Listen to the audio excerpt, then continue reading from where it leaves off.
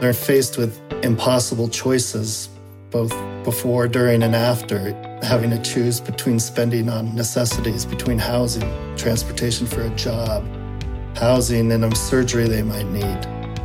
And the eviction just increases that. Equal access to justice is a core American value.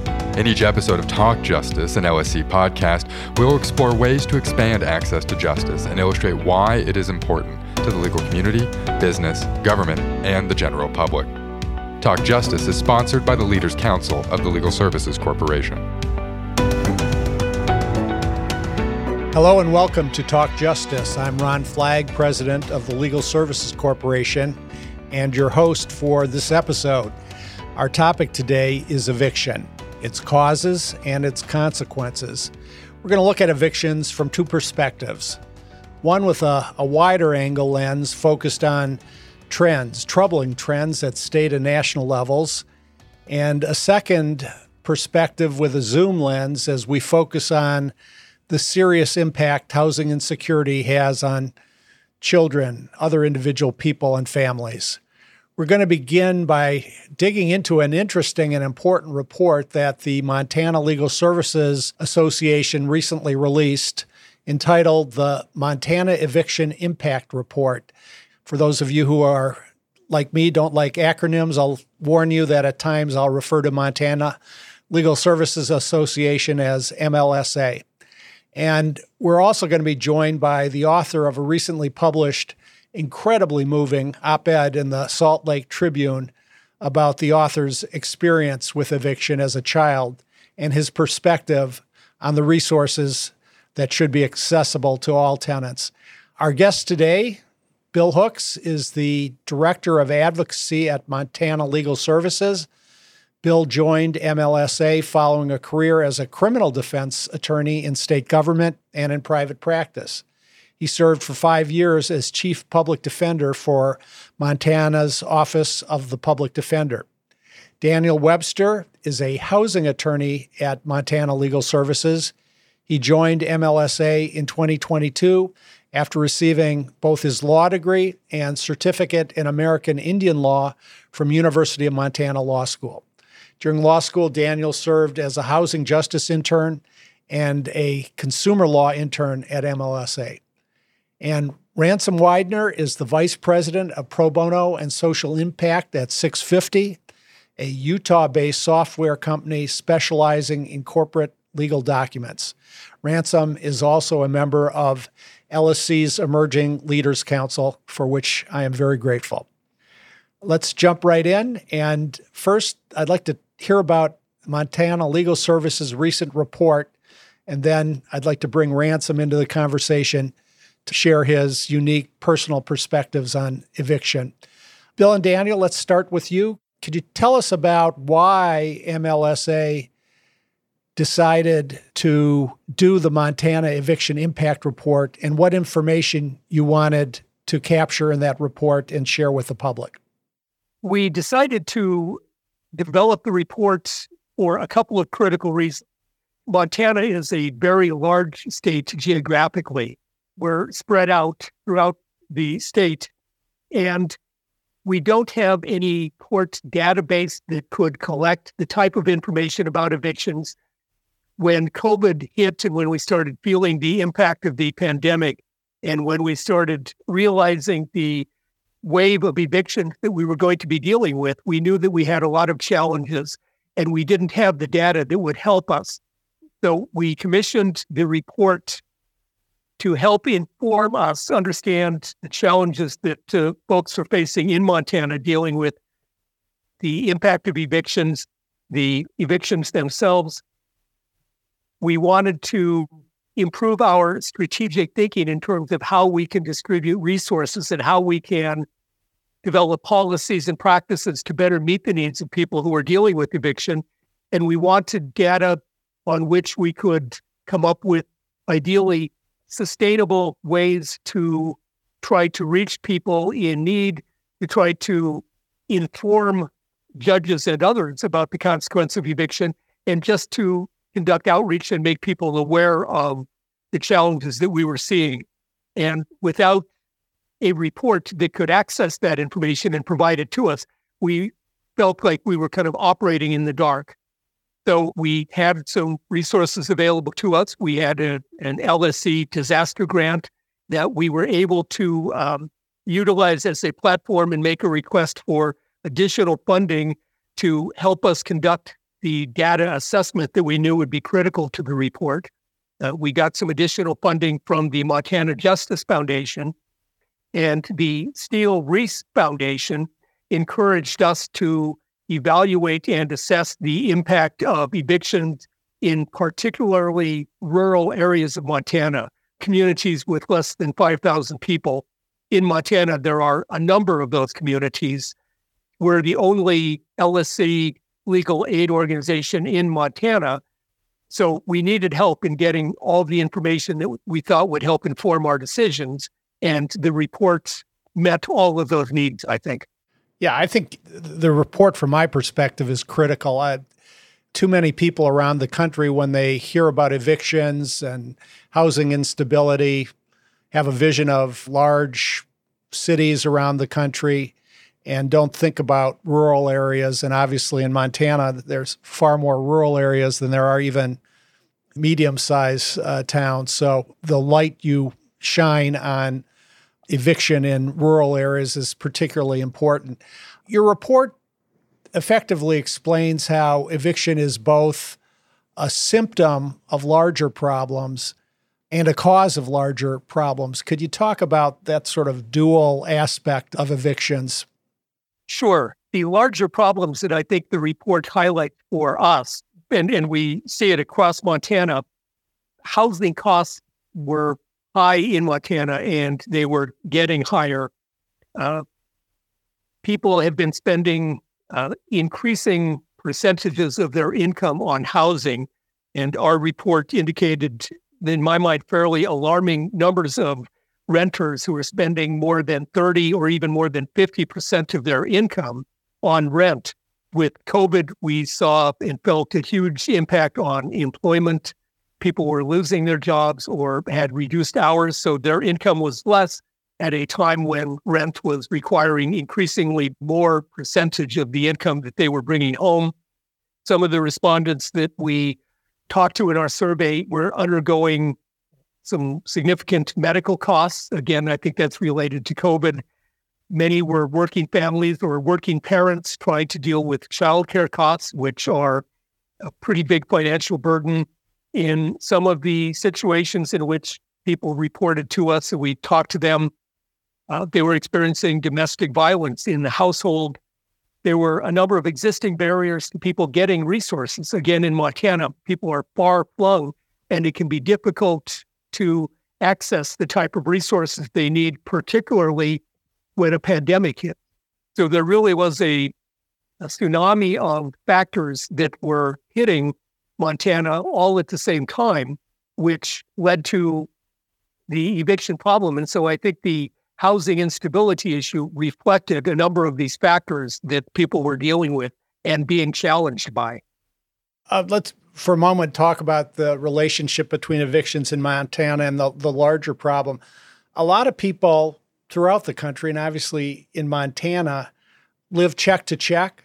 They're kind of on a razor's edge in terms of their susceptibility to having their lives turned upside down by any change, an accident, an illness, what have you. One of the striking statistics from your survey, you don't see in surveys the number 100% show up very often just because there are always outliers, but 100% of the Montana households surveyed experienced some combination of increased household expenses adding to their existing cost burden during the pandemic. And these included costs related to medical or family emergencies, added child care expenses, changes related to divorce, domestic violence, or added child or elderly dependents. And again, if you're living check to check and are just balancing your budget week by week, month by month, any of those things can throw you over the edge.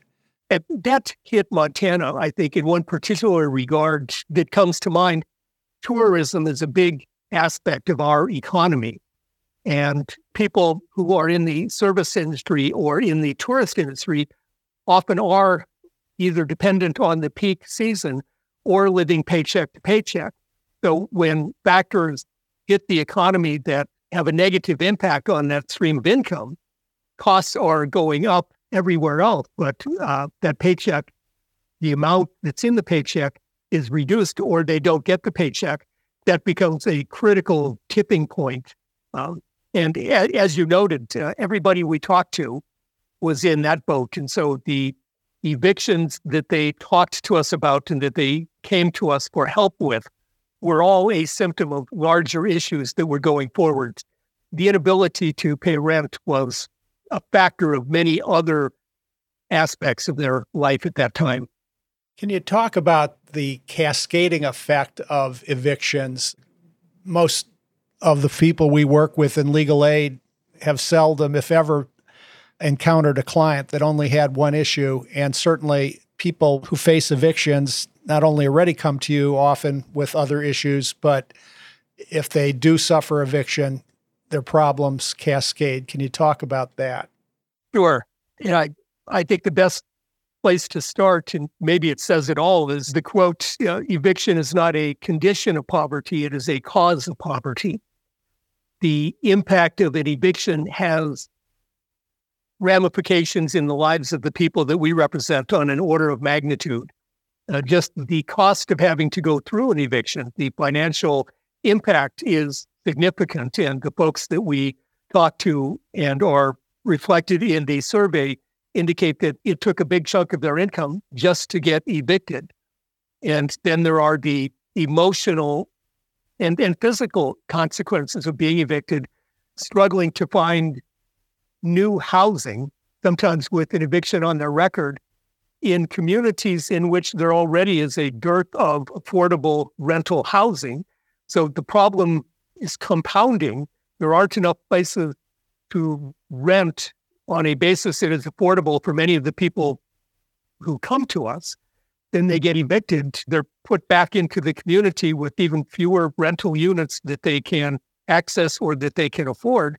If they have an eviction on their record, so to speak, that can be even harder, especially in issues where people are dealing with subsidized housing. And that's one thing that Daniel can speak to with a higher degree of expertise, certainly, than I can. But the financial, the societal, the personal and emotional impact that this has, we can measure it in some ways, and we do in the report, but it is also intangible and unmeasurable how people feel, I think, when they are in this situation. And for those families or working parents with kids at home, the impact on the children as well is profound. Daniel, thoughts? Yeah, and I agree with Bill. One issue, a significant amount of our clients facing eviction have affordable housing, either project-based Section 8 or often vouchers. And if they get an eviction judgment, in many cases, they're not even eligible for affordable housing for 3 years. And these vouchers, allow them to pay 30% of their monthly adjusted income. And now there's no way, basically, they're going to find a rental unit that's anywhere near that. Often it's 50% or more of their income they're going to have to spend. And a lot of our communities in Montana are small, where people know everybody. So getting evicted, word gets around town. Sometimes they might get evicted from a landlord who owns half the rental units in the town or something like that. Or even if they're not evicted, even if there's a dispute and they move out, that shuts down a large portion of where they're able to find housing or even apply for housing. And then there's application fees they have to start applying for, gas to go look for rental units. And, when they're going through the eviction process, sometimes they're, do I spend this money, try to pay off some of the rent I owe? Maybe the landlord will let me stay, or do I spend this money on a new rental unit? They're faced with impossible choices, both before, during, and after, having to choose between spending on necessities, between housing, transportation for a job, housing, and surgery they might need. And the eviction just increases that, they get a money judgment for attorney's fees or holdover damages, then the landlord can go after them for, garnish their wages in the future, collection attempts. And just before and after, they're just faced with difficulty and impossible choices. So were the findings of your report surprising to you? Obviously, long before you did the report, MLSA has represented people in housing cases. So, what you found, was it in line with what you expected based on your prior experiences? Yeah, it was pretty much in line with what we expected. When tenants come to us, they're facing, I got behind on rent because I had to fix my car so I could get to work. Who's being evicted? What are the demographics of the population being evicted? Well, there's a substantial portion of single mothers with children in the household. Almost 50% of the households that responded to our survey had at least one child in the household. 69% had an individual with mental illness in the household. 18% there was domestic violence in the household. And so these are often families or single parents, often struggling with substance abuse issues or mental illness issues or, increasing expenses of things they absolutely need to pay in addition to their rent. One thing that struck me when I first started looking at eviction data, it didn't necessarily strike me as intuitive, was the fact that having children greatly increased the likelihood that you were at risk for eviction. Ransom, we've been talking about a report and percentages and, things that are important and moving, but you bring a much more personal perspective to this. I was so deeply moved by your recent piece in the Salt Lake Tribune, your experience of evictions, multiple evictions as a child, and now your ability to look back at those experiences with a clear understanding of the situation, including all of its complexities. And that combination was really quite eye-opening. Could you tell our listeners about your experiences and, why you wanted to write about them? Absolutely, Ron. And thank you so much. I love being a part of Legal Services Corporation's Emerging Leaders Council. I think the work is very important. So thank you very much. It's always great to have an opportunity to talk about something I'm passionate about. I really appreciate the opportunity to talk about eviction, sort of from my own experience.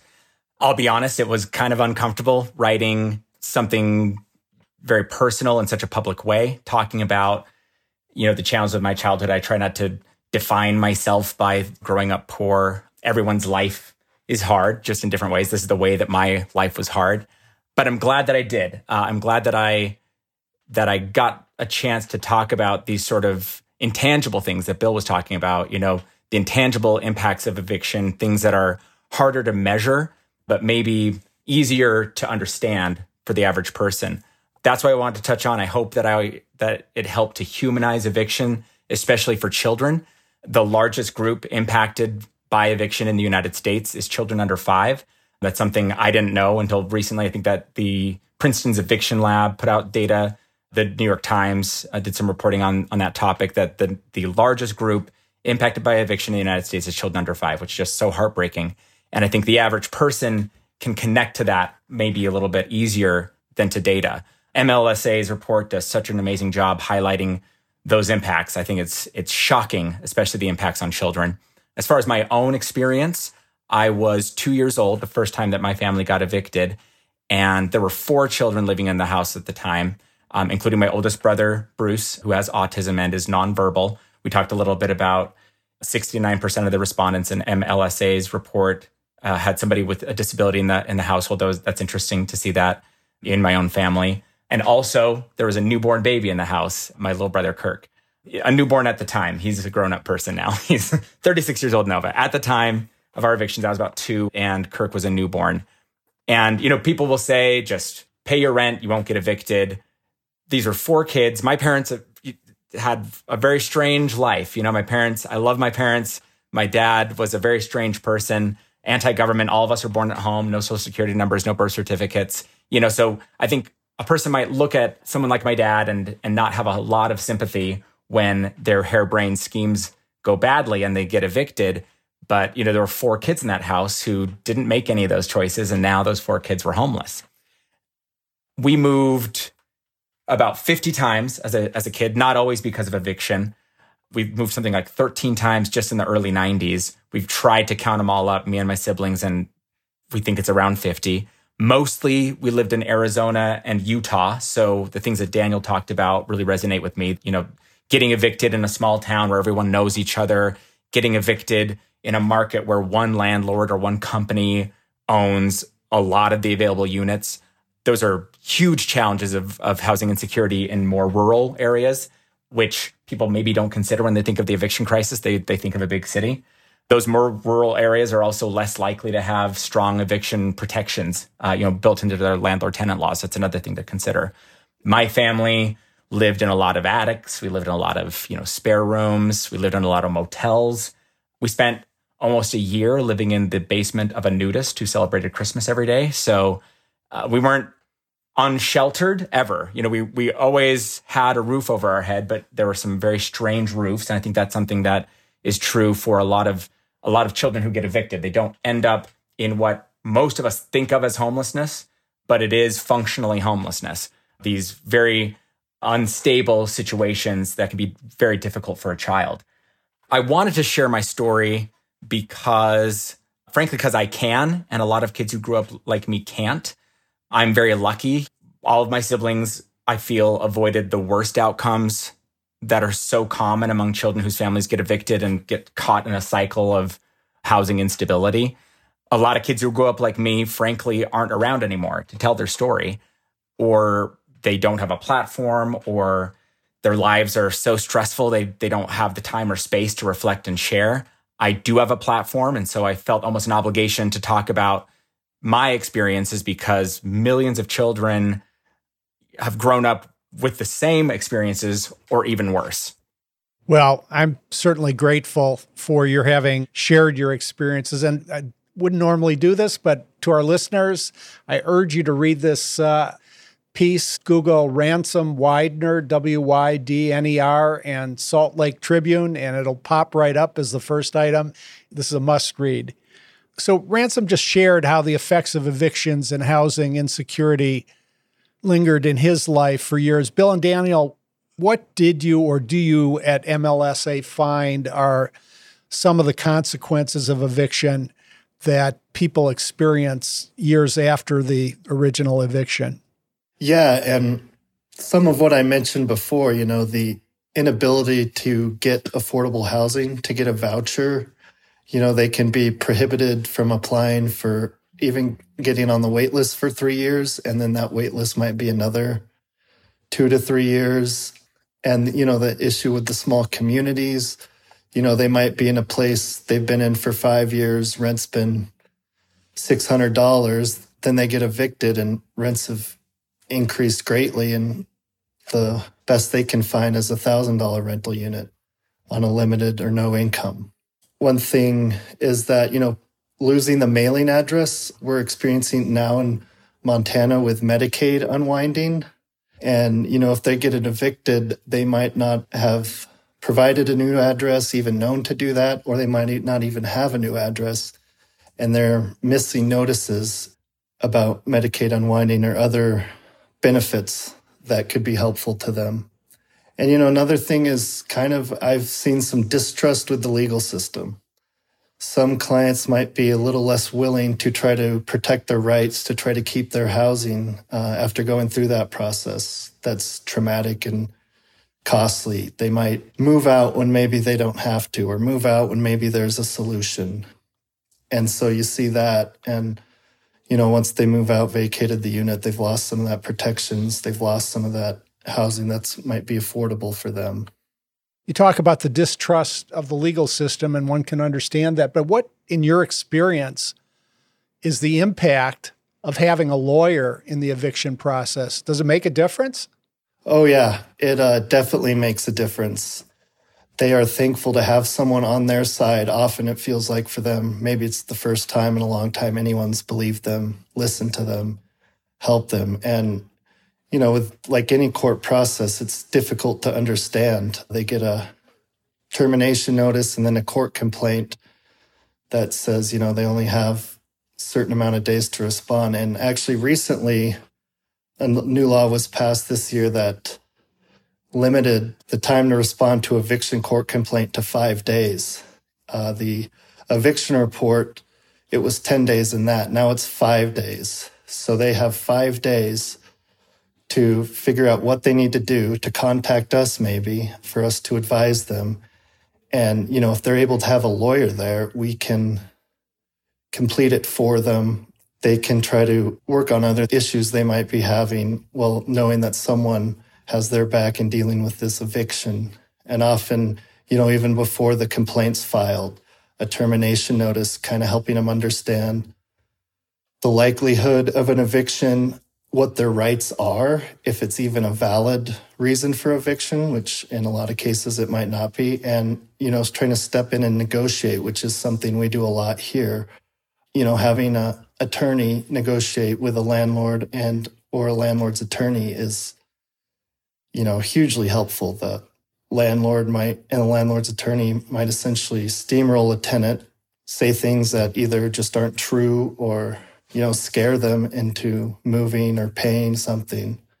And having an attorney, they know their rights, and we advise them on kind of the best thing moving forward. And even if we're not able to keep them in the house, we often, can come to an agreement where they get a few more months in to look for another place and to avoid that eviction judgment, which, like we've said, is just really hurts their ability to find future housing.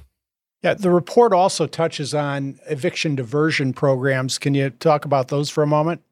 We've got a program. You mentioned acronyms at the start, Ron. I'm going to default into an acronym. We have our Montana Eviction Intervention Program. We've referred to it as MEEP for so long that I will fall into that habit. But early on during the pandemic, we took a look, in part with the information that we were getting, and it's really been confirmed and bolstered by the report. In a state as big as Montana and as far-flung as the people are, and given the magnitude of the issue, we are unable to help everybody just within the availability of staff and case handlers within Montana Legal Services. So we created a program working with private attorneys, and we're able to refer eviction cases and clients facing housing insecurity to the panel of private attorneys. And the attorneys are able to provide advice to those clients. In some cases, they're able to take on the representation of those tenants facing eviction, so we can provide attorneys in court. So we have a format where it's kind of a modest means or low bono rate where we're paying the attorneys to take these cases on referral. And it really has expanded our ability to reach people who are in this crisis throughout Montana. As we've discussed, some of the increased risk of evictions were associated with the economic dislocation of COVID. Could you talk about some of the other temporary COVID relief efforts that impacted evictions, during that 2020 to 2022 period? Did any of those policies have an effect on evictions during that period? The moratoria that were in place at various times certainly did have an impact, limiting people from being unhoused. We had the federal moratorium, and then our governorate portion of this time had a statewide moratorium. And so there was a break during which people were not being evicted, but that led to an array of other issues and challenges. And when the moratoria terminated, the floodgates opened up again. So there were some brief periods of time, relatively brief, where things were different than they are now. What effect did the emergency rental assistance program have? We, in addition to our work with attorneys, for a period of time, we worked with the Montana Department of Commerce using CARES Act, ARPA funding. But in conjunction, we've been able to provide rental assistance initially to tenants It's now been expanded. We are providing rental assistance for future rent and back rent to both landlords and tenants. And I think that that's had a significant impact on keeping people housed. It's not unlimited, so we have to be thoughtful in how we're applying factors to determine eligibility and determine within the regulations and within the guidelines how we're administering the rental assistance. But I think from our perspective, it's been a critical tool to keep people housed. Daniel, would you agree? Yeah, it definitely has. And we have had a great staff at MLSA who the attorneys work with to process MIRA. And it really helps come to settlement agreements where often the client can stay in the unit and even get a little reprieve and save up some money. And, non-payment of rent, there's not a lot of good defenses to that, unfortunately. And that's probably the biggest portion of eviction cases we see. And this has allowed, so many people to stay housed that otherwise would have gone through the eviction process, been evicted, and likely unhoused. And it just incentivizes the landlords to settle, to keep the tenants in their units. And, in Montana, it's a 3-day notice to pay rent or vacate. And often, we can step in, we can't get the money, merit, rental assistance in that time, but we can tell the landlord, hey, this tenant's applied for our services. We're working with it to process MERA, and you'll get your rent soon. Ransom, what kind of resources and support do you think are most needed by low-income families experiencing housing insecurity or facing eviction? What, from a practical standpoint, would be most helpful? I think it's a great question. I'll add the caveat. I'm not a lawyer. I'm not a policy expert. My expertise is just my own experience. But organizations like Montana Legal Services, the data backs up what I'm saying. My neighbor, Saskia, she works for Salt Lake County. A few weeks ago, she said something that stuck with me because I was getting a little overwhelmed, talking about housing insecurity and homelessness. And it was a big topic of the mayoral election here in Salt Lake City. And I think it's kind of easy to get bogged down and overwhelmed when you think about all the factors of homelessness and housing insecurity, poverty, mental illness, addiction, communities that have been left behind by globalization. These are some of the biggest problems facing civilization since the dawn of civilization. And it can feel like in order to move the needle at all on homelessness and on housing insecurity and on eviction, we need to solve these giant societal problems. But what Saskia said, and something that made me feel a lot better, is that it is very complicated. These are all things we need to consider. But it also is very simple. It often comes down to supply of affordable housing. So if you compare, two communities who have the exact same problems, they have the same problems with crime, with addiction, with health across the board. But one community has a higher supply of affordable housing. That community will also have a lower rate of homelessness and housing instability. So big picture, the main thing that we can do to affect homelessness, eviction, housing insecurity is a greater supply of affordable housing. And different places will do that different ways, but that needs to be one of our goals. Additionally, there are a lot of things that we can do right away without, increasing the supply of housing is a big project. Tenants facing eviction also need access to information about their rights and about their options. And they need people who can help them understand those options and make informed decisions. I love that the MLSA report talked about right to counsel. Bill and Daniel, just were talking about how important it is, to be able to talk to an attorney. Poor families are at a huge disadvantage in housing court. This is something that LSC talks a lot about, the access to justice crisis. In the context of eviction, you've got 3% on average of evicted people who have an attorney, and more than 80% of landlords who have an attorney. Then you look at a city like New York, where people have a right to counsel. Over 80% of them are able to avoid eviction and stay in their homes.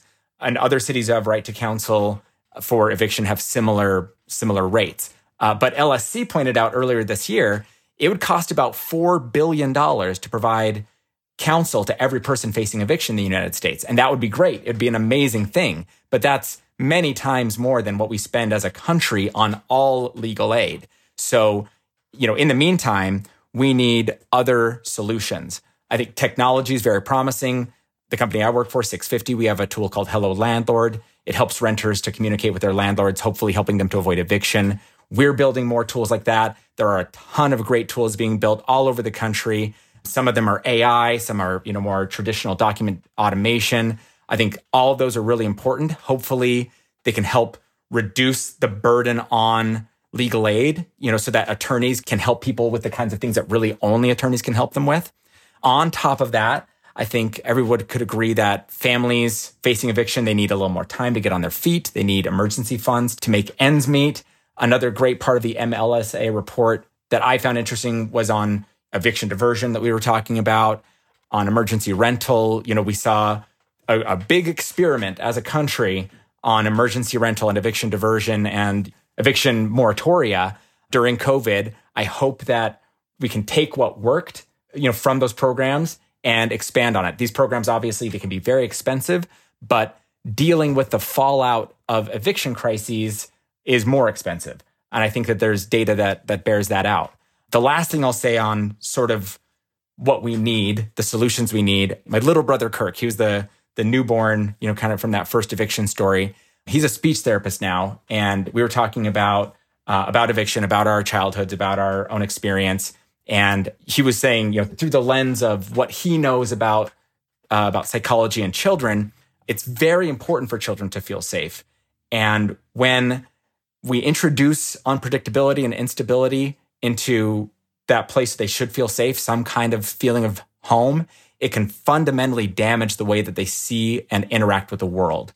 So before we can do anything, we need more compassion. He was talking about we might see eviction. The average person might look at eviction as this is a legal thing. This has to do with money. But there are young hearts, as he put it, on the other side of these locked doors. And we need compassion to see through their eyes. I think before we can do anything else, before we can solve anything, we need more compassion. That's why I wrote my op-ed. That's the one thing we need before anything is we need to see these people who are facing eviction as people who need help, people who deserve help, people that we care about.